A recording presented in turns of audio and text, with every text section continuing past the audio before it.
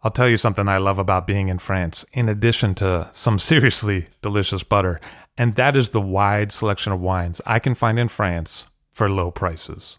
It can be much more difficult to source those same bottles back in the States, and that's why I love to buy wines out of France with Ideal Wine.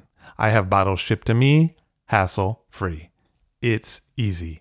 Ideal Wine has a new auction every week and is a great source for iconic names like Ouet, Louis Roeder, and Domaine Leflaive, as well as rising stars like Arnaud Lachaud, Gonon, and Tissot. Find the wines you'd rather be drinking at idealwine.com. That's IDEALWINE.com and have the wine shipped to you in the States.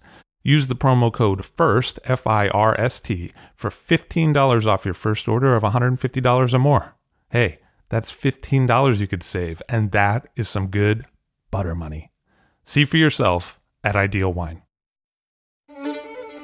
I'll drink to that, where we get behind the scenes of the beverage business. I'm Levi Dalton. I'm Erin Scala. And here's our show today.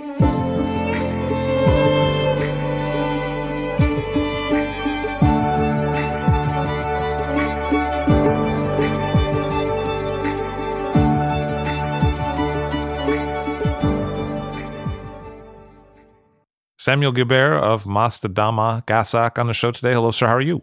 Bonjour. I am very well. Thank you for having me. Very nice to see you. Well, likewise. Your dad had an interest in gardening, and he purchased a farm in early 1970s. So my dad, after meeting my mother in the mid-60s, decided to start have a family, and I came first. And at the time I came, they found this old farm, which was totally run down. It wasn't a vineyard. It was nothing but a vineyard. It was a rundown farm that the previous owner were happily giving away or selling away to retire in the local village. There were vines there already or no? About 2 acres was made of vineyard, and not red wine, actually, white wine made of claret. It was almost out of production. The vineyard was very, very run down. 2 acres was not a lot, but it allowed the previous owner to have their own wine for their own consumption. So the name of our estate obviously is Mas, which means farmhouse. Domas, which was the name of the previous owner or the farmers for 9 generations. And then Gassac, which comes from the name of the river that flows in the middle of the valley where the Mastadama Gassac estate is. And why do you think that your father and mother decided on that particular spot? So my mother was based in Montpellier, which is the nearest town on the Mediterranean coast. If you draw a straight line between Italy and Spain, it's right in the middle on the coast. And my father had a leather factory further north, a town called Millau. Now it's famous for its aqueduct.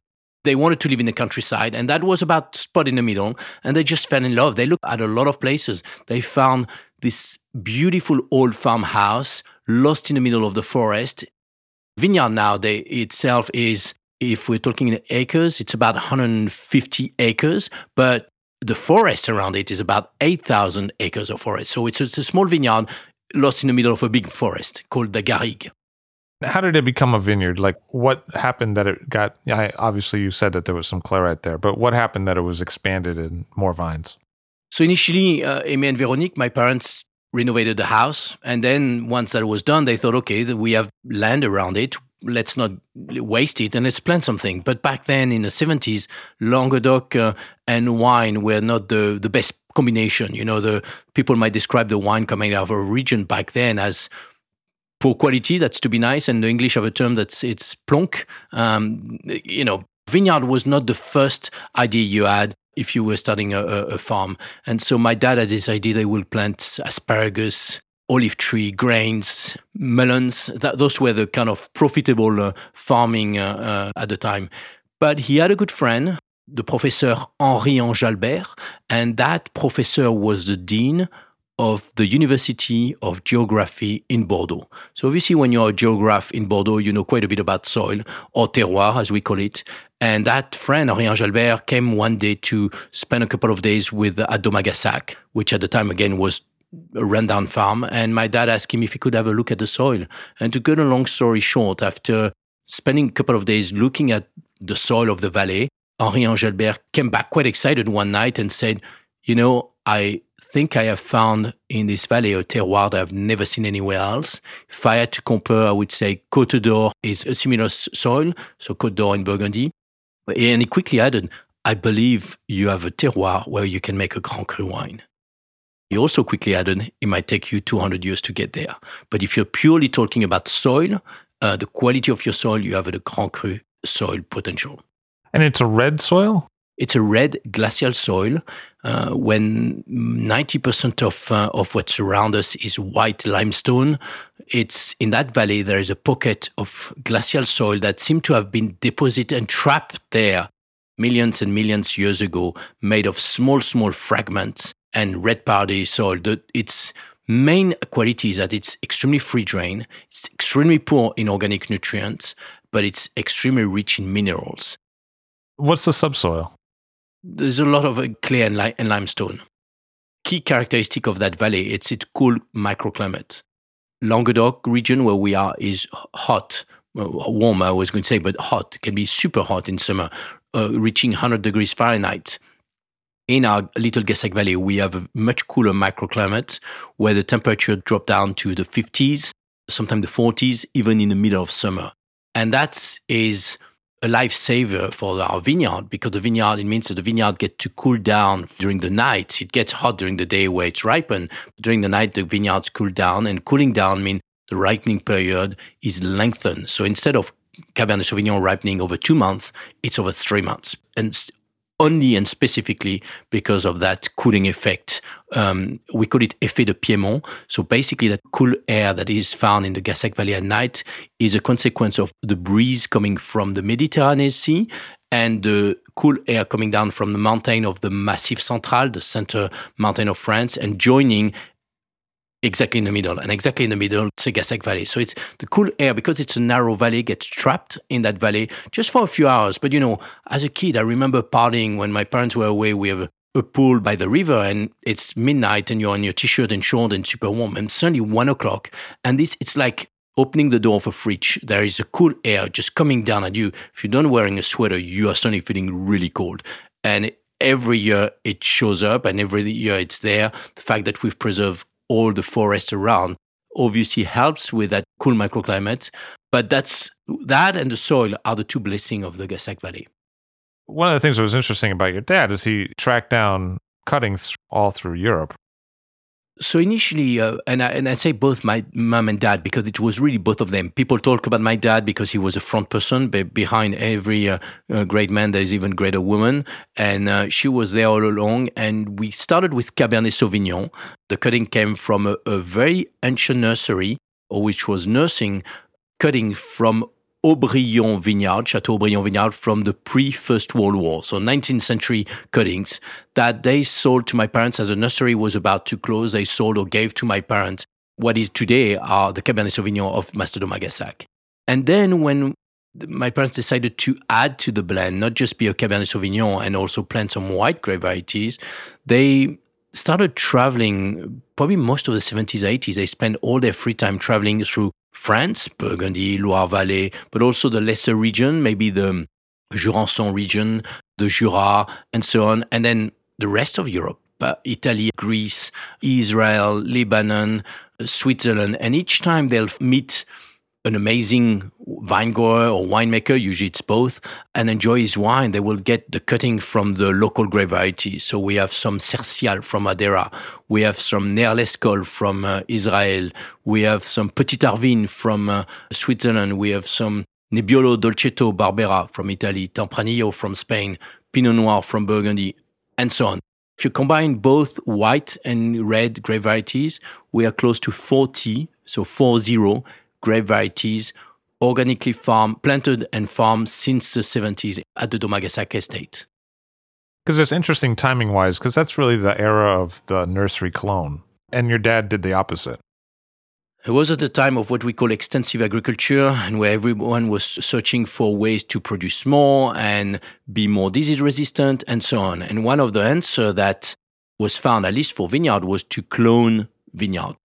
How do you reproduce a vineyard? In the old way, it's called sélection massale. While you are going and pruning the vineyard during the winter, you have identified the strongest plant and you're keeping the cuttings from those and those cuttings are going to be grafted and then reproduced. Well, someone decided that they could do better, and instead of cutting a piece of the vineyard, they just take a cell and multiply that cell in 1 million or more or less. And the idea behind that is a clone plant will be stronger against disease, which might be true, it's debatable, but what people realized once they had planted the clone, so 10 years, 20 years later, it takes about 5 years to 7 years for a vine from the time it's planted to produce grapes. So 10 to 20 years later, people start to realize that clone had one big downside. It was overproducing. Instead of having the 3 bunch of grapes per plant, suddenly you have 6 or 7. One of the solutions that was found is called green harvest, where you go in July, 2 months before harvest, and you drop a few grapes. But it's never ideal. If you have been training to run a marathon, you're not going to just run half a marathon. So my dad was visionary in the sense that he refused the use of clone, and everywhere he went, he made sure that he got cuttings from original vineyards with their true identity rather than being one cell multiplied by 1,000.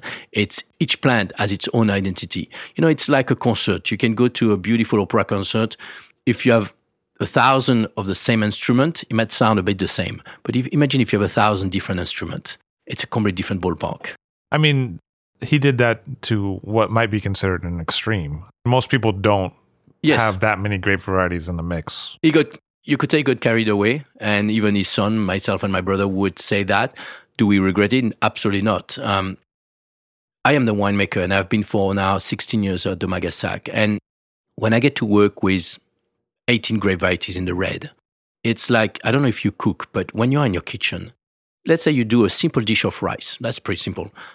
Most of the time, you're going to add at least 1 or 2, maybe 3 or 4, 5 things to make the rice taste better. Maybe a bit of truffle oil on top of it, maybe some cumin, maybe some ginger, whatever. But you're using all those ingredients to bring flavors to the dish. Look at it this way. I, as a winemaker in my cellar, I'm like you as a chef in your kitchen. I like having all those ingredients because each of these ingredients is bringing a specific flavor, a new layer. So if you're having a wine, obviously the wine has to be well made, but if the wine has 15 or 16 grape varieties, that might say that the wine is bringing you 16 or 17 different layers of flavors and savors. What's really interesting about that to me is also that it's a region without a strong wine tradition, and that actually allows for more freedom in the sense that he could plant a lot of different things because there wasn't a strict tradition and kind of AOC hierarchy that said, this is what you plant here. So it's kind of like a new world idea in an old world place. I'm going to agree with you with a little twist. It's a region which has a very ancient and old wine tradition, which went from high quality wine in the 19th century to high volume produced wine when the railroad appeared in Europe. When the railroad appeared in Europe, there was a huge opportunity for the largest vineyard of the world, which is Languedoc, to start producing more mass-produced wine in order to feed the rest of the world with their wine. Because remember, France used to export mostly its fine wine from Burgundy, Bordeaux, let's include the Rhone Valley. But when it came to cheap wine or everyday wine, where did it come from? Languedoc. The Languedoc focused for the most part of between the First World War and the Second World War. That's when the railroad kind of really developed through Europe, and it made it easy to ship those big containers of wine through Europe, and people made fortune. What happened then is in the 60s, when new world country, but also Italy and Spain started to export, the Languedoc faced itself as not so equipped to match this competition because the entire production of Languedoc wine was based on Cave Coop. And Cave Coop is an amazing tool where it's a big house in the middle of the village where every single person who owns vineyard in the village bring their fruit. But quite often they didn't have quality in their DNA. They had, make wine quantity, but quality was not, and market comprehension was certainly not their forte. So that has been a dying breed. And if you look at the number of Cave Coop between 20 years ago to now, it's divided by 8 or by 9th. A lot of them have disappeared or regrouped with others and actually become quite strong now.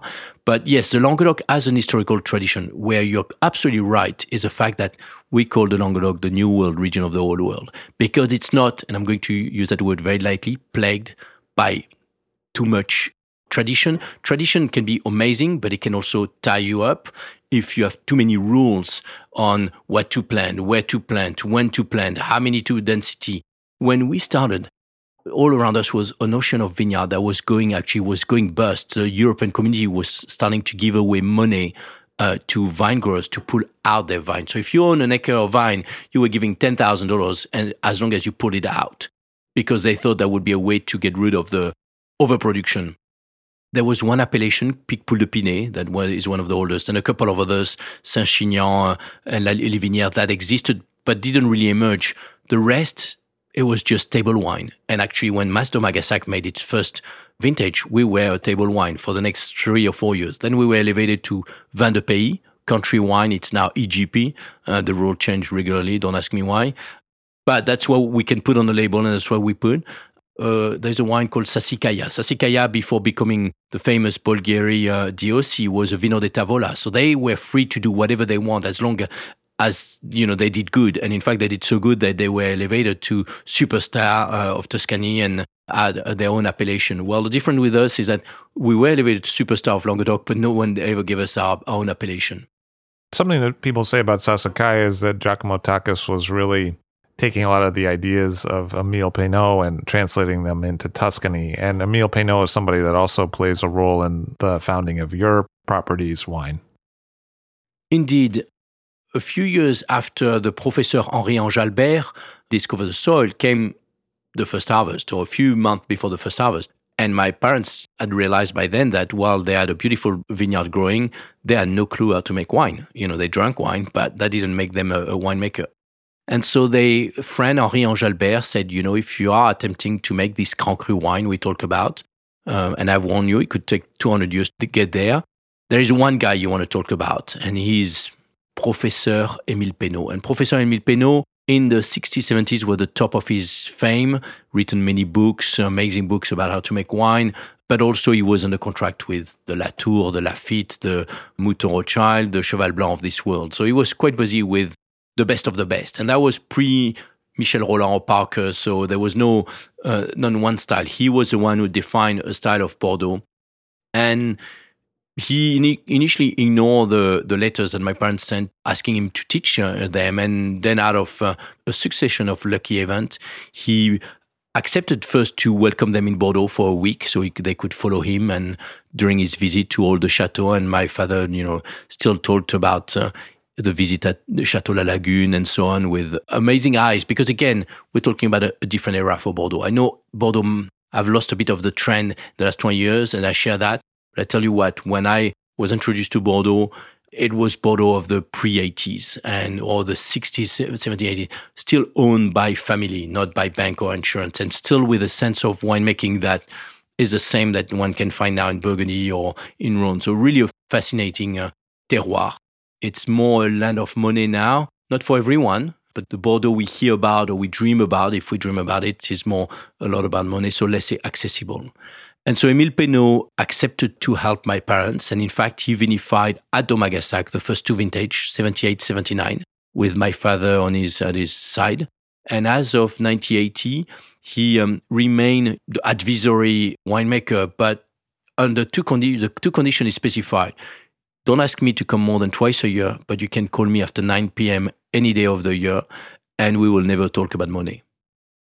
Yeah, I mean, it's interesting because when you look at the late 70s, there's not a lot of momentum in the French wine industry. It's kind of an in-between time for Bordeaux. It's kind of an in-between time for Burgundy. It's not an era that's really associated with a lot of great champagne vintages. So I could see how it might be interesting for someone like Émile Peynaud to come down to the Languedoc because it was sort of probably one of the more exciting things happening in France at the time. Yeah, I can't talk for him, but it's for sure. I mean, what you're saying is I'm kind of racking my brain. I'm thinking there's probably two estates that are actually very good friends and not far from each other, Domaine de Trévalon and Mas d'Omagassac, which both kind of emerge among that downtime, as you call it. And it was a downtime. There was not yet the emergence of the superstar as we know them or the trendy region as we have seen more recently. So yeah, I think you're correct. It was a time where not so much was happening. And certainly this was happening in the South and it got a lot of people very excited. because it was a really interesting time for Italy. Like the 78 vintage is a really interesting vintage for Barolo, and your dad traveled to Milan a lot. Yeah. In terms of the fashion world. And sometimes when I taste the red of your father, it reminds me of kind of a tannin management that I associate with some Northern Italian wines. My father, who was initially more of a Bordeaux, and again, the Bordeaux old school drinker, had a real passion for Italian wine. That was probably what would be his second favorite wine at the table, especially from Northern Italy. So he seemed like a pretty driven guy. I mean, what was he like as a dad?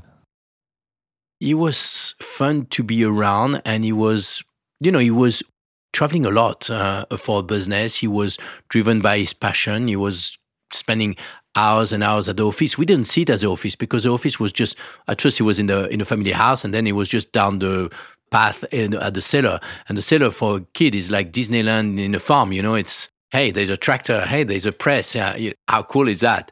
So to me, he was a great dad. He was maybe quite immersed in his work, so we don't see him all the time. But at the same time, we were allowed to take part in the harvest, so that's a fun time where we've since '78 done every single harvest by hand only, and not with some people get a group. Maybe here it's more Mexican. In France, quite often it was Spanish and North African. We only employ. We don't refuse anyone. We only employ friends. People who've come back for a number of times, students. The last year, for example, we had 17 different nationalities. We had a Canadian, we had an American, we had 3 Irish, English, Japanese. And you get those 40 people from 17 countries barely speaking altogether English, playing music at night, drinking wine, of course, but also working hard. As a kid, even as an adult, it's great. But as a kid, it was again Wonderland at Domagasak. So my father was feeding off that. Wine is not just the work in the vineyard and the work in the cellar. It's the energy we put in it. It's a communion. It's a hard work communion, but it's a communion and an energy that people feed off the vine and off the land, but also goes into the wine. It's a long harvest, right? Because with all those grape varieties. The first picking is the Cabernet Sauvignon for the sparkling rosé, and that starts at 11% alcohol. So let's say late August, 1st of September. Then you have at least half a week to a week for that. Then another week for the white. Then 2 to 3 weeks for the red. You've got a full month with breaks in between, but it's a full month of 40 people plus people in the cellar, 70 people living in around or in a vineyard. Yes, it's intense. And that's an energy that I want to share with the rest of the world, or people who just like wine or like Domagasak, or people who don't know Domagasak. And I just want to explain what's going on behind the scene or behind the vine in the Gasak Valley. I mean, it seems like the rest of the world caught on pretty quick. In terms of quick recognition for a wine property, that's one of the signature, like Harvard Business School kind of case studies of how it could happen.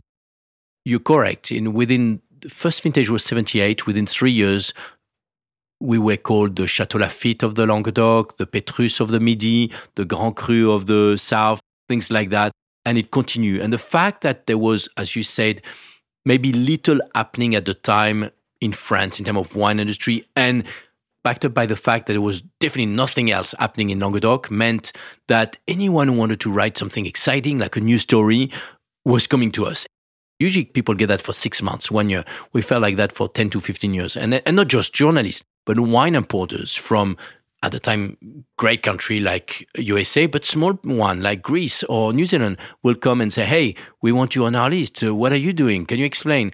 And the whole world of wine came to Master Domagasak, from the Jancis Robinson to the Oz Clark of this world to the importer, distributor, sommeliers. It was quite fascinating. I was younger then, and I don't remember as clearly, but I definitely remember a number of those very famous people sitting at the kitchen table and then sharing a glass of wine with my parents, yes. It's clear that the potential was there and that it was recognized, but the part that I don't quite grasp, because I never met him, is what the motivations of your father were, because it does seem like a lot of work and quite the endeavor. And so I'm not quite sure what drove him to take it to the level that he did. I believe, so my dad, when he started the Mas Domagasak adventure with my mom, as I call it, was still involved as the head of a very successful leather business in Millau. So he had the means to live with a hobby on the side, and the hobby was a vine. And let's say we produce about 2,000 cases in 78, 79, 80. Those cases sold more or less to all our friends and a few importers. And then recognition comes. But not just once, but twice, 3 times, 4 times. And then the world of wine comes to our door. And my dad was definitely an entrepreneur. When he saw an opportunity to do something great, but not just from a business point of view, he was an artisan with the word art. He wanted to craft something that was beautiful, well made. And while he had inherited from the leather business, this was a chance for him to make a life out of his real hobby, his real passion, more than a hobby, his passion, working in agriculture. My dad loved that idea. And I think then he said, well, I have 5 boys and I want to keep the lifestyle I have. So maybe he grew it as part of that. But I never sensed it was the search for, to make a quick buck or to be able to say, okay, in 10 years' time, the business plan is to turn over the vineyard and sell it to someone else. In fact, a few years later, a couple of companies tried to purchase Domagasak and we say no. So I think his real motivation was that he had a raw gem in his hand and he wanted to cut it to make it shine to the rest of the world and preserve, with my mother to preserve the environment. They never ever used chemical, even back at the time in the 70s when no one cared if you're organic. I don't think the word organic existed, but they didn't do it for the label. They just did it because first we were living on the estate, so we wanted to preserve our environment, but also because it was what they believed in. They were not, hippies or anything like that. They just believed in a plant is alive and we wanted to keep it that way. And the soil is alive. We wanted to keep it that way. Were there specific takeaways from the leather and the tanning business that played into the estate on the wine side? I mean, were there things that he shared with you that he said, this is what I'm thinking? Non-clone vineyard, that was a big part. Because same thing happened in the leather. My father used to buy skin from North Africa. And he would go to select flock of cow that will produce the best skin, and there could be a different quality of skin. And he saw that the old traditional way of selecting the strongest cow to reproduce used to produce the best skin. And then he started to see some genetically modify, and then the skin was not as good. So that's one of the things that ticked him early on to refuse cloning in agriculture.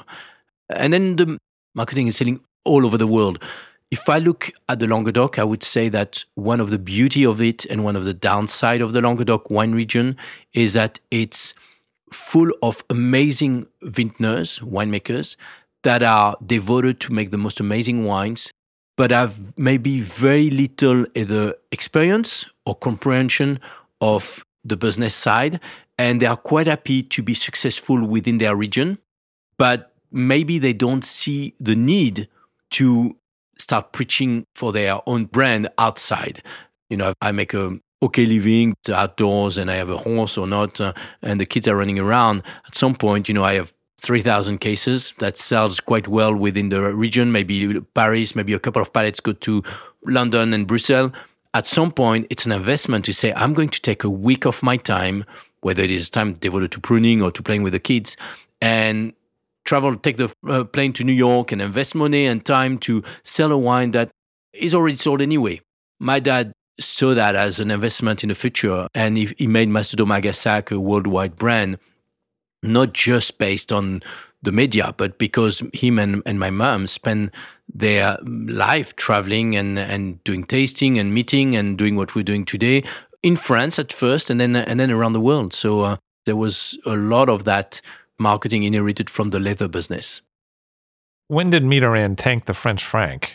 Like in the early 80s, right? Yes, in the early 80s. So, I mean, it makes sense because originally you guys sold like 90% of the wine at export, right? Yeah. So the British guys were probably like, this is awesome. This is this great deal because you're selling it for what you think is a fair price. And for them, it's like nothing. No, absolutely. It was still at a time where wine price hadn't reached, what it has reached today. But yeah, I mean, there's a combination from a selling marketing point of view. I was too young in the 80s to remember what made an impact, but also the trade in France, it took them a long, long time to accept that there was not even a Grand Cru wine, but a wine worth their time coming from Languedoc. And one of the reasons 90% outside what we sold to private client went to export is because the export had no problem to say, wow, look at this wine. It's a Bordeaux-style wine in a Burgundy bottle. It's got no appellation, but it's worth every penny and it probably could reach a lot more. We take it. In France, it's not an AOC wine. It's a table wine or Vin Pays. Not even tasting it, but can't be good. That has changed completely. Nowadays, we have a distribution, I think in 80% of last count, 85% of the Michelin restaurant in France have at least a bottle of Thomas Gassac on their list. So it has changed dramatically. But the first 20 years was bloody hard, excuse my French, to list a wine from a region who had bad reputation in a restaurant or wine shop of France. So 78, it was mostly Cab with a touch of Tannat. 78 was 99% of Cabernet Sauvignon and a couple of percent of Tannat, yes. And then it evolved in something more like today, if you had to dress a picture of Thomas Gassac Red, imagine 70 to 75% Cabernet Sauvignon, 45 years old Cabernet Sauvignon, and then an array of 15 other grape varieties, all estate grown, all organically farmed. We don't purchase a single fruit, and I'll quote a few: Cabernet Franc, Malbec, Merlot, Pinot Noir, Nebbiolo, Dolcetto, Tempranillo, Petit Verdot, Syrah, Condorny, Barbera. That's for the red. There are a few others for the white as well. So are those co-plantations or are they in parcels? Every single grape variety has got its own parcel. There's about 77 plots of vine in the middle of the forest. So you have to imagine 77 clearing in the middle of the forest where you'll go to one, it's Pinot Noir, the next one is Nebbiolo, the third one is Cabernet Franc, and that way we can pick exactly according to ripeness. And what's the style of the planting? Is it on trellises or? It's on trellises. The local planting is typically quite low to the ground and without trellises, as I don't know how you call it, it's free planting. It's all on trellises and it's higher to the ground that you commonly found in the region. And we also try to avoid leaf plucking or leaf canopy managing. We want to leave as much leaf as possible for two reasons. The sun. Sun can have a burning effect. A leaf is like an umbrella. So if over the grapes you have a couple of leaves, the sun won't burn. The other reason is, so what brings the flavor to the Stroop? Photosynthesis. And how does photosynthesis happen? With canopy. It's leaves. It's the green on the tree, the leaves of the tree that create the photosynthesis and help feeding the plant. It's the same with the vineyard. So the more leaf you keep, the more canopy you keep over a vineyard before harvest, the more feeding you have, natural feeding you have for your fruit. What's a typical bunch look like? I mean, obviously you're working with a lot of different grape varieties, but do the bunches tend to be uniform or do you tend to see a lot of berry size variation? We don't see a lot of berry size variation unless there is a drought effect. In that case, you can see very small berries that almost feel like it stopped growing on a certain day and it didn't go back to growing. We tend to have a Gassac, and I think that's more a result of the non-clone vineyard, very tiny berries with very thick skin. So the ratio juice to skin is almost 50-50, as opposed to usually 80% juice and 20% skin. Now, one could argue that it's not that great for production, but in terms of quality, it's amazing because what is juice? Juice is sugar and water. The good stuff, as I call it, is in the skin. So the more skin you have, the more extraction. And good stuff is anthocyane, the color, the tannin, the acidity. It's all in the skin. If you want flavors and savors, it's not going to be just in the juice. I mean, if you put a berry of Cabernet Sauvignon before the harvest in your mouth, it tastes like sweet water with a bit of flavor, but more or less. If you chew the skin, that's where you get all the good stuff. But you probably see a big difference between Pinot and Nebbiolo and that kind of regard, from one grape variety to another. Yes, they all have their own characteristic, for sure. And what seems to work or not work? Like, have there been times that you've said, I don't know, we got to pull this Aragon out? Or the Syrah, we had to put it out, and we haven't replanted any. We don't have any Grenache or Carignan or any of the traditional suspects from the south are not planted Gassac. Not by desire, just because they don't do well in our terroir. For some, we had to move it. We moved the Chenin Blanc. We moved from one vineyard to another, better location after learning, what it requires in our area. So it's, there's a bit of learning as we go, since we are the first one, and since it takes at least 7 years for the vine to be in full shape.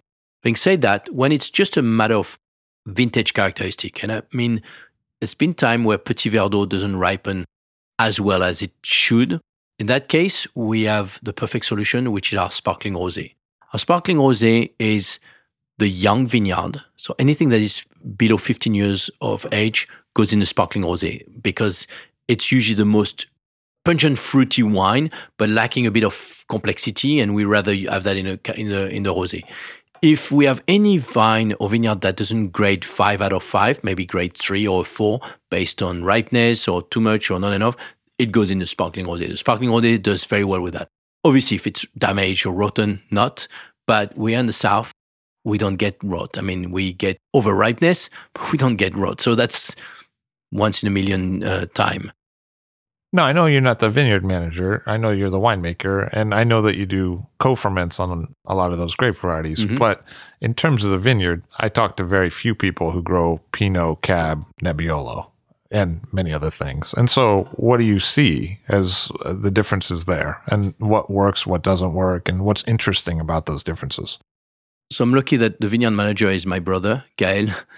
In order to work well as a family, we made sure that we all had a distinctive role where if one needs to have the last word, when it comes to cellar, it's me. When it comes to vineyard, it's him.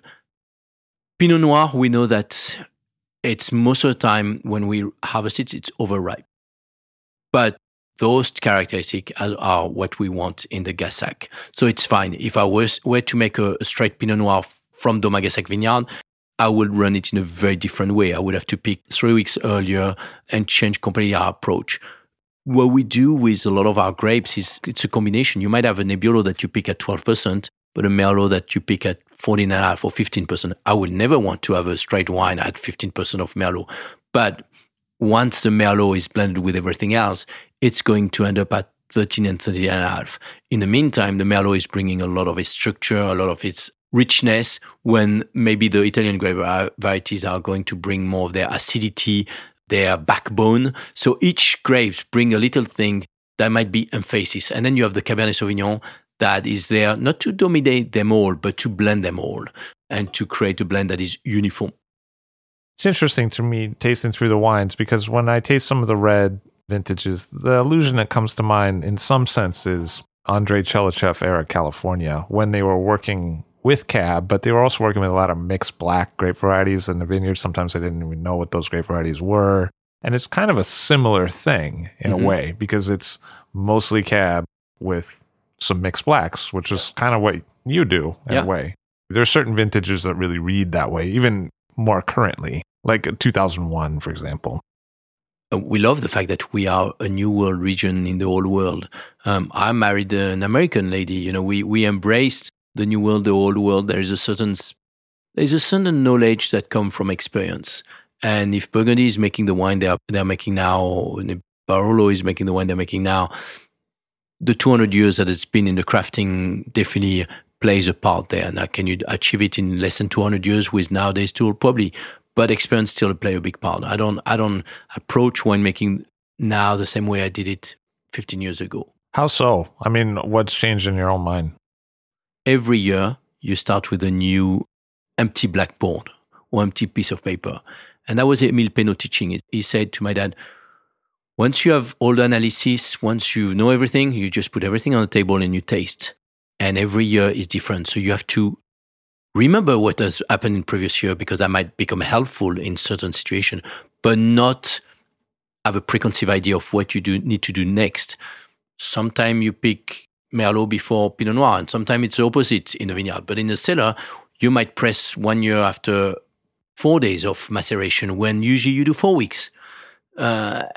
And training your palate. You know, now I have a good palate for vinifying Doma Gassac. When I started, I used to import wine in New Zealand and Australia. I was very good at tasting finished wine. But when the first time I was in the middle of the harvest, tasting through maceration or malolactic fermentation, I felt, ooh, this is bad. You know, I don't like that stuff. And how is it ever going to make a good wine? And then the magic of wine happened.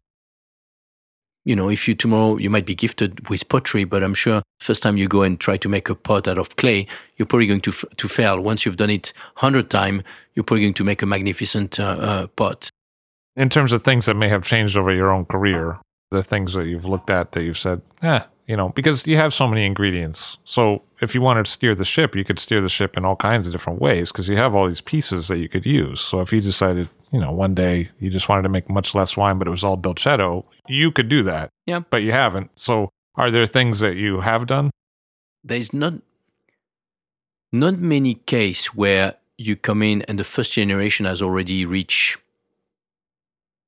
cult status. Right. I would consider that very intimidating myself. It was intimidating. So I was very humble the first 7 years when I worked side by side with my dad, and I tried to learn and taste with him and talk, exchange. But, he was a guy with the experience. So I learned from him the same way he learned from Émile Peynaud. And my challenge was to make sure that on the day that I totally took over, no one of our existing customer could say, wow, this vintage is made by Samuel instead of Aimé. I've never heard that. Your dad died last year. My dad last a year ago in May 2016. Because usually when they die that they say, oh, it's not as good. Yeah. You know what I mean? Well, but in that case, people would be wrong because I had been making on my own the wine since 06, 07 and with him since 2000. So it's been a very slow and organic transition. Where have I put my imprint? And that's kind of going behind the scenes. I can think of one thing for the red and one thing for the white. Where should we start?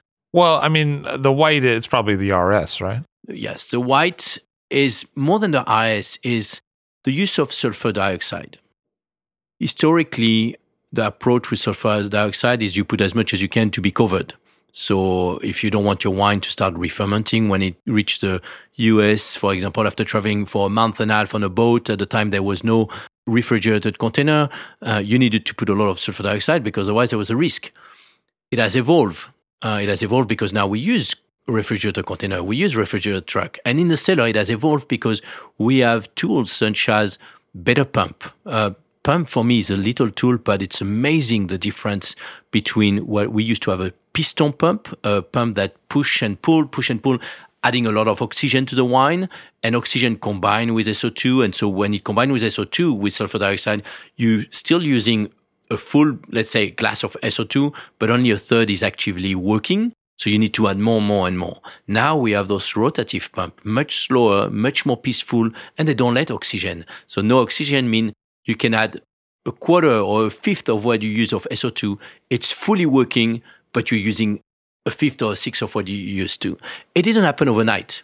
It's like tasting new oak barrels or new oak, American oak, French oak, Hungarian oak. We don't make a decision overnight. We try 1, 2, 3, 4, 5 years. And by the time you really perceive it, it's been a slow evolution. But we've divided by 3 the use of sulfur dioxide which was already low, but divided by 3 in the Domagessac white. The Domagessac white still has a bit of RS and therefore needs a protection. Even if I wanted to be at 0, it would be risky, or else all my customers would have to accept that they pretty much have a time bomb in their hand and the wine could start fermenting at any point. When it comes to the red has been, my dad was of the old school, the school where you need to have something to chew in a wine. Let me say that again. When you drink a red wine, he wanted to feel it like gripping the mouth. Not just all over the mouth, but gripping it so you really are tight and maybe have to wait longer and even longer. And not just for the fine wine. He liked that in the everyday wine. The 999, he liked a grippy wine. And I've met many people of his generation, winemaker, that to them, a real wine was that. And I agree with them. A real wine was that. But to me, a real wine now is a wine, especially a wine like Domagessac that can age 30 years. The true definition of a Grand Cru wine is a wine that can age 30 years, but is drinkable and enjoyable, to say the least, early on. So my view on Domagessac is we achieve that drinkability and that elegance and finesse by shortening slightly the maceration. For my dad, macerating was a way to get that chewiness by extracting as much as he could from the skin, and even more than maybe he should or he could. You have the wine that is in contact with the skin of the grape, and the skin is every day releasing it's good content. And at some point, the skin and the seeds, because the seeds are also in the tank, are starting to, the skin is starting to look like a paper thin. It's so thin, it's released everything. When you chew it, it's got nothing in it. Usually when you've reached that point, by that time, you should have already get rid of the skin.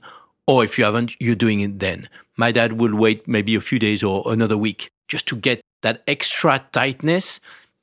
And he got it from the skin, but that he also got it from the seeds. Because usually the seeds don't release too much, but by the time the skin has released everything, then the seeds start to release maybe a bit of bitterness, maybe of tightness, structure, sometimes greenness, not so much in Languedoc because it's hot and the seeds are ripe.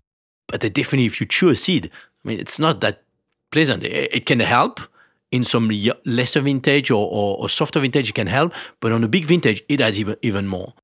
And over the course of 15 years, I have evolved to maybe cut the maceration by a few days or a week, or sometimes more, sometimes less.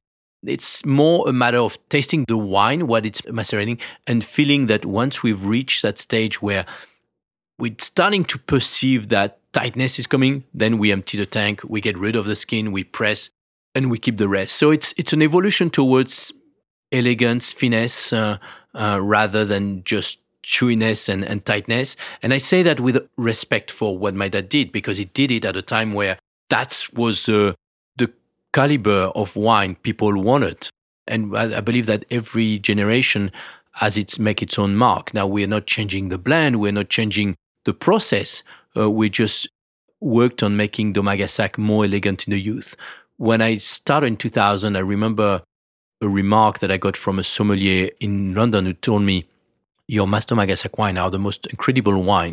They are amazing after 10 years, but really before they're undrinkable. To me, that wasn't a compliment. Even if he meant it as a compliment, I wanted the wine to be amazing also before. And so still retaining tannin, but there are two kinds of tannin. There are the silky tannin that are still will help the wine to age, and you have the slightly rougher one. They are both of the same families, just one that grew rougher and one that is been made to be more round or silky. Did your dad tend to break berries, and do you do that less as they come in? No, we've always, through our distimmer, the berries are broken. We've always used 80% of the berries being broken. That I wouldn't say I've changed. Now we're looking into a new distimmer, and the one we have, we've used for 20 years. It's not the same one, but we've used the same machine. The one we're looking now at, and that's the biggest if, could change dramatically because we're looking for a totally different brand, totally different system of distimming. That could change. And that's probably where it's not money that is pulling me back. It's not the space or whatever. It's just the fact that it could totally change the way we break down the grapes. So we're going to try it for 2 or 3 years. And if it works, we will adopt it for 100% of the vineyard. And you changed the cooperage too, right? We changed cooper and we changed press. We had a Vasselin horizontal press, which had lived there for 25 years. My dad, at the time, had tried 1 year a pneumatic press, didn't like it, sent it back. We tried a pneumatic press. That was 20 years ago. So obviously it was at the very beginning. We tried a pneumatic press, and the one we chose, smaller content, I would say I've improved the quality of our work, hopefully the quality of the wine, but the quality of the work, meaning how we treat the wine, by at least 10 to 20%. I was hoping for 4%.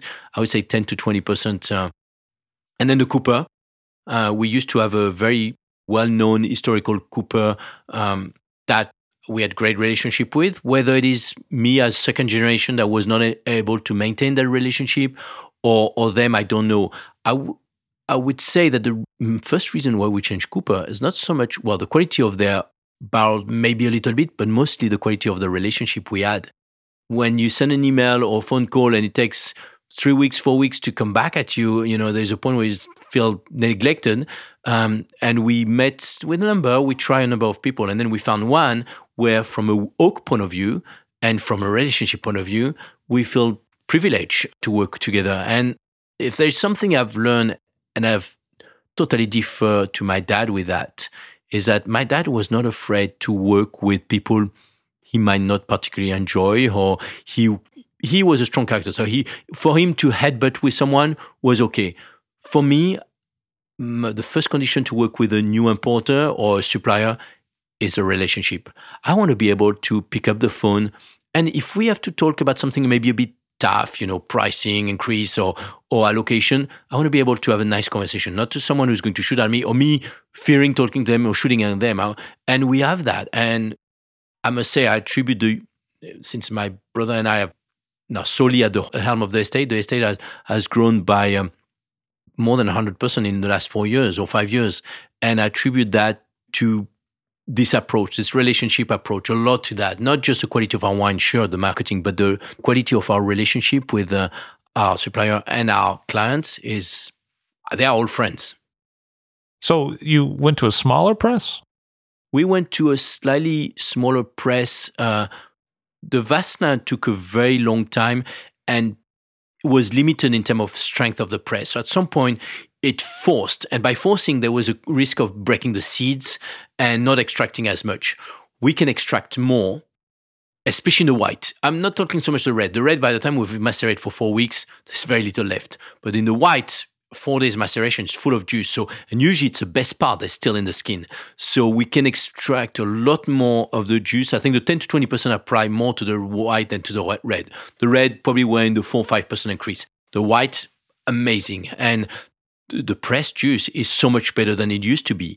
So that has been a big, would I call it a revolution? Yeah, I guess when you've changed your press, the same press you've had for 25 years, revolution.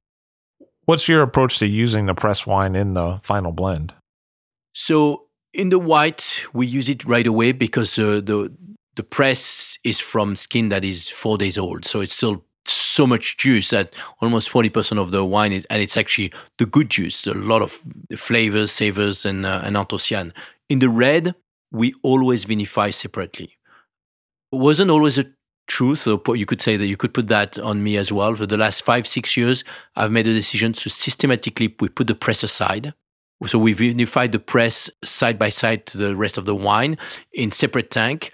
And we only blend them when we consider that it's going to add something. It's at least as good or it's going to add something. Out of 5 vintage, that has happened 4 times. There's been 1 vintage where we just kept the press aside and re-fermented with the next year. It was actually a perfect a fermentation starter. It represented very little in the end. It was less than 2% of the next vintage, but it was a good base to have. And so we always now, the approach for the red is press are aside. That doesn't mean they are bad. Actually, quite often they are great. But at first, they have so much, we've extracted so much that they have so much sediment and so much of the heavy stuff that we need the press to sediment. And let's say you have 10 hectoliter tank of press, you're going to lose at least 4 to 5 hectoliter. Where in the normal wine, you might lose 1 hectoliter maximum. So you have to be ready to let the press rest a lot, get rid of all the heavy stuff, and then it goes well in the wine. In most cases, in my experience anyway. And you typically ferment both colors in stainless? We ferment and vinify everything in stainless steel. There's no oak in the Mas de Domagasac white. Mas de Domagasac red spent 14 to 16 months in oak, Burgundy barrel, nothing else, and 10% new oak only. So we keep our barrels 7 years. Every 7 years, we replenish about 10 to 20 barrels, and then we keep the rest. So you have, even there, you have a lot of complexity. When you taste a 7-year-old barrel next to a New Year's barrel, the wine is completely different. But since we do 4 or 5 racking during the course of 16 months, everything is constantly blended. What's the typical malo for the red? Our malo happen before Christmas, usually October, November, because it's still hot enough. Alcoholic fermentation starts at about 13 degrees Celsius. For the malo, it happened about 22 degrees Celsius. So it has to be warm enough in the cellar to happen. Usually it's warm enough. If it's not warm enough, we help a little bit with like a heater. And it happens, and that allows us to then put the wine into the barrel, blend everything, and put the wine into the barrel. It's usually very quick. Like one day you taste, you see some extra fizz, and the analysis is not showing anything. 2 days later, it's done, and the analysis shows it's done. So it's not like fermentation where it's a long course. For us, it happened in 2-3 days, maybe a week maximum. And it happens in tank? All in stainless steel tank. Absolutely. It's only after malo that we send the wine into the barrels. And so you did co-ferment with all the grape varieties that aren't Cab, and kind of as they come in, you put them into the tank. Absolutely. We pick the 15 or something grape varieties that are not Cab, Bernet Sauvignon. We co-ferment them in, usually it represents 2 or 3 stainless steel tank with pump over, remontage twice a day. And at the end of fermentation, we usually let a few more days for maceration. We don't go too far on the non-Cabernet grapes because we want those to provide the fruits rather than the rest. So could be a couple of weeks, could be a week, rarely more than 3 weeks, has happened, but what we consider short maceration.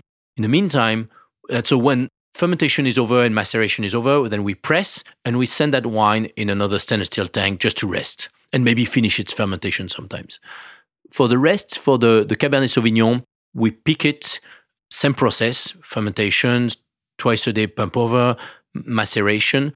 Once fermentation is finished, while continuing the maceration, we top up the tank with the non-Cabernet grape. So the non-Cabernet is added once fermentation of the Cabernet is finished, but still on the skin, still macerating. That's an interesting way to do it. It is. It enables the whole wine to take structure and strength all together at the same time, as opposed to doing it separately. Yeah, I mean, there is a harmony, even at a young age. Like if you taste the 15, it's pretty harmonious already. I usually find that from co-ferments. Yeah. Well, it's like if you're a chef or a cook, ratatouille. Ratatouille is typically, I don't know if you're familiar with the ratatouille kind of dish. It's a lot of vegetable together. You don't cook them separately.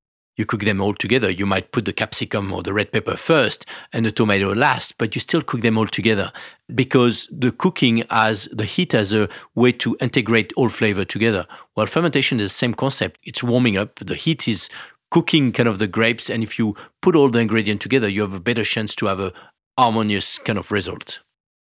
You're in a region with hail. And so sometimes that affects yields. And so sometimes that might mean you, I'm just guessing, don't get any of a certain grape variety because they're in parcels or not co-planted. So from year to year, does what that co-ferment seems like in terms of how deep the color is, what the taste is like, what the mouth feels like, what the aromas are, does that change a lot? Or? We have tracked down we've established a technical sheets with the exact percentage of every single grape variety since 78 that goes into the blend. And it doesn't go from 1 year 75% Cabernet Sauvignon to the next year 30%. Can go 65% to 80%, so plus or minus 10%. And the rest, 7% Merlot 1 year, 4% the other year, maybe 12%. The variation is negligible. I have 4 brothers. If you line us up, at first we don't look alike. If you look closely, there's a family trait.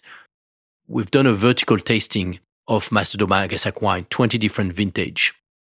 If you taste them separately, they might not look alike. But when you put them in a line, there's definitely a family trait to the Gaysac. And it's not the fact that 78 has 100% Cabernet Sauvignon and then 85 has 80%. That's not what's really marking the wine is the terroir. And by terroir, I mean obviously the soil microclimate, but also that wonderful garrigue environment, the scents from that garrigue, which is a Mediterranean forest, sage, rosemary, lavender, thyme. There can be a spiciness from the south that is tracked back to the Gaysac Valley. And what's your approach to lees? So the white, going back to how we make the white, all the grape together, we don't talk about the grape varieties, but about 15 of them are blended together. 4 that dominate, Viognier, Chardonnay, Chenin Blanc, Petit Merzin. All together, we right away cool down the tank with water running over the stainless steel tank in order to stop fermentation to happen. And while doing that, it allows us to do skin contact maceration. So the grapes, the juice, and the skin are in the stainless steel tank. As soon as the tank is full, we cool down the tank with water running over it. That maintains the tank, the juice, and the skin under 60 Fahrenheit, which means the fermentation cannot start. The yeast cannot start. By the way, we only use indigenous yeast. The fact that it doesn't start allows us to do skin contact maceration with twice a day full oxygen pump over, like we do for the red. And after 5 or 7 days, when we decided it's time to end that, and we have gained enough flavors, but also oxidation, we send it to press, and then we send it to fermentation. Fermentation happened on the lees. And after that, some years we'll find that the lees have already given everything, by the end of fermentation. And in fact, once the lees have given everything, you have the risk of reverse osmosis, where the lees are starting to take back. So you don't want to leave your wine on the lees that take back, otherwise you're losing stuff. On other years, the lees are so rich that you could leave them for 2 months and they continue to give. So it's all happen in stainless steel. We just leave it. Typically, we leave it 1 to 4 weeks, no more than that. And on the red, what do you do? Once maceration is over, we tend to get rid of the heavy lees, and we keep the fine lees that will be going into the barrels for the 14 to 16 months. And each time we do a racking, we get rid of a little bit of the fine lees to hopefully end up, by the time we bottle, with a wine that is cleared of its lees. Did your dad ever use white grapes or white lees in the red wine production? There's always been a few, maybe 1 or 2%, not always, but there's been a number of years where 1 or 2% of white grapes made its way into the red for various reasons. But overall, the white, we have already so little of white, 4,000 cases distributed in 77 countries. That doesn't leave much. So we try to keep every single berries of white grapes for the white. And you completely destem the white, or? For the white, we completely destem. For the red, we completely destem unless it's a year where the stem is so ripe that it can add to the wine. And then you might say we leave 3, 4, 5%. Again, there are no strict rules there. It's really where the experience plays in, instead of saying, oh, we've done that because we've always done like that. No, it's actually, is this year a year where we should leave the stem? Let's go and try it. So you chew a stem and you decide, okay, how does it taste? Is it green? Leave it aside. Actually, it's quite dense and maybe Merlot more than Nebbiolo, and add a full bunch of grapes in it. Because it would be fascinating to me to try a lot of different stems of different classic grape varieties from the world. They all taste differently. Every grape varieties, every stem has its own way to lignify, I guess it's a term, but when they turn brown, and some turn brown really at the last minute of ripeness. Some start to turn brown 2 or 3 weeks before. Some, like the Petit Manzin, hardly turns brown. So it's the vineyard observation is where everything starts. It doesn't start in the cellar. Looking back at the vintages that you've done, are there particular moments, particular years where you really learned something, or that you found challenging, or maybe super easy, but that were kind of takeaway moments for you? The most stressful time is when fermentation kind of starts slowing down or stopping for the white with, a bit of residual sugar, but you don't want to wait to stop too early. And you have to help. If it goes really over the 7 tank, you have to help each tank by maybe taking a little bit of the tank that works the best and adding to the other one, and then waiting the next day to see if it works. So we had that in 2012 and 2008. And you have no idea why this year. Is it the yeast? Is it the weather? But that's probably the most kind of stressful time. Weather-wise, we have not really suffered from hail, rain, frost. So I can't really say. There's been years where we had to deal with exceptional events. The only one was 2002. But 2002, my dad made a decision to start the harvest way earlier than usual. And we avoided 90% of the rain that were torrential that year. You're someone who lived in New Zealand for about 7 years, and you have a home in San Francisco, which is obviously near wine country. Have you ever thought about doing another project in another country? It's a question that I've been asked a lot, and almost the straight answer is no. Because one of the reasons I came back, and I believe the same reason it was for my brothers, we came back to Dommagassac, is if Mas Dommagassac had been an estate in Burgundy or Bordeaux, I would probably have come back as a 7th generation to maintain something, maybe make a few changes, but maintain. We are the 2nd generation. They say the first one create, the second one develop, and the third one sell it all. I don't know about the third one, but yes, there is so much more we can do, even winemaking wise. We come from a transition where Mas Dommagassac, in the course of 15 years, was maybe rustic and tough in the youth, to now being recognized as super elegant and round. we are still finding our path. When we reach 50 vintage behind our belt, or maybe 100, maybe the fourth or fifth generation will start to think everything has been done. My brother and I still have so much to do. Replanting the vineyard. With a vineyard of 45 years, we have to start preparing the future, growing our second estate. We are so busy with what we have to do that we haven't yet reached our limit. And because we were the pioneer in a region that is the largest wine region of the world, our limits are, there's quite a bit of space before we reach it. If not for the Doma Gassac, but for our second estate, Moulin Gassac, we started with 0 cases of Guillaume distributed in the US in 2005. We are nearing 100,000 cases this year with no promotional activity, no big contract, just organic growth. And we can still do more. You have 4 brothers and 3 of them work with you. And that's an unusual degree of family harmony, like in any business, I think. I don't know if I'll say harmony. Well, yeah. Harmony, when you see us fighting and arguing, you wouldn't call it harmony. But yes, we are, we've recognized that our unity is our strength. We don't always agree. And that creates sometimes disharmony, but our unity is our strength. And while I'm here talking to you, and next week in London, or, I have a brother who's overlooking what's happening in the vineyard and one that is looking after the French market. And actually, the fourth one has recently joined us and he's just moved to Singapore to develop our Asian market. So Mas Doma Gassac is, as you can see and feel and hear, runs in the blood of its owners, the Guibert family. I'm not saying we can't find employees that do a great job, but are there any better people than the fourth son that were born on the estate that, they preach the Gassac word around the world? Samuel Guibert has found strength in his family and opportunity in the Languedoc. Thank you very much for being here today. Merci. Samuel Guibert of Mas Doma Gassac of the Languedoc of France.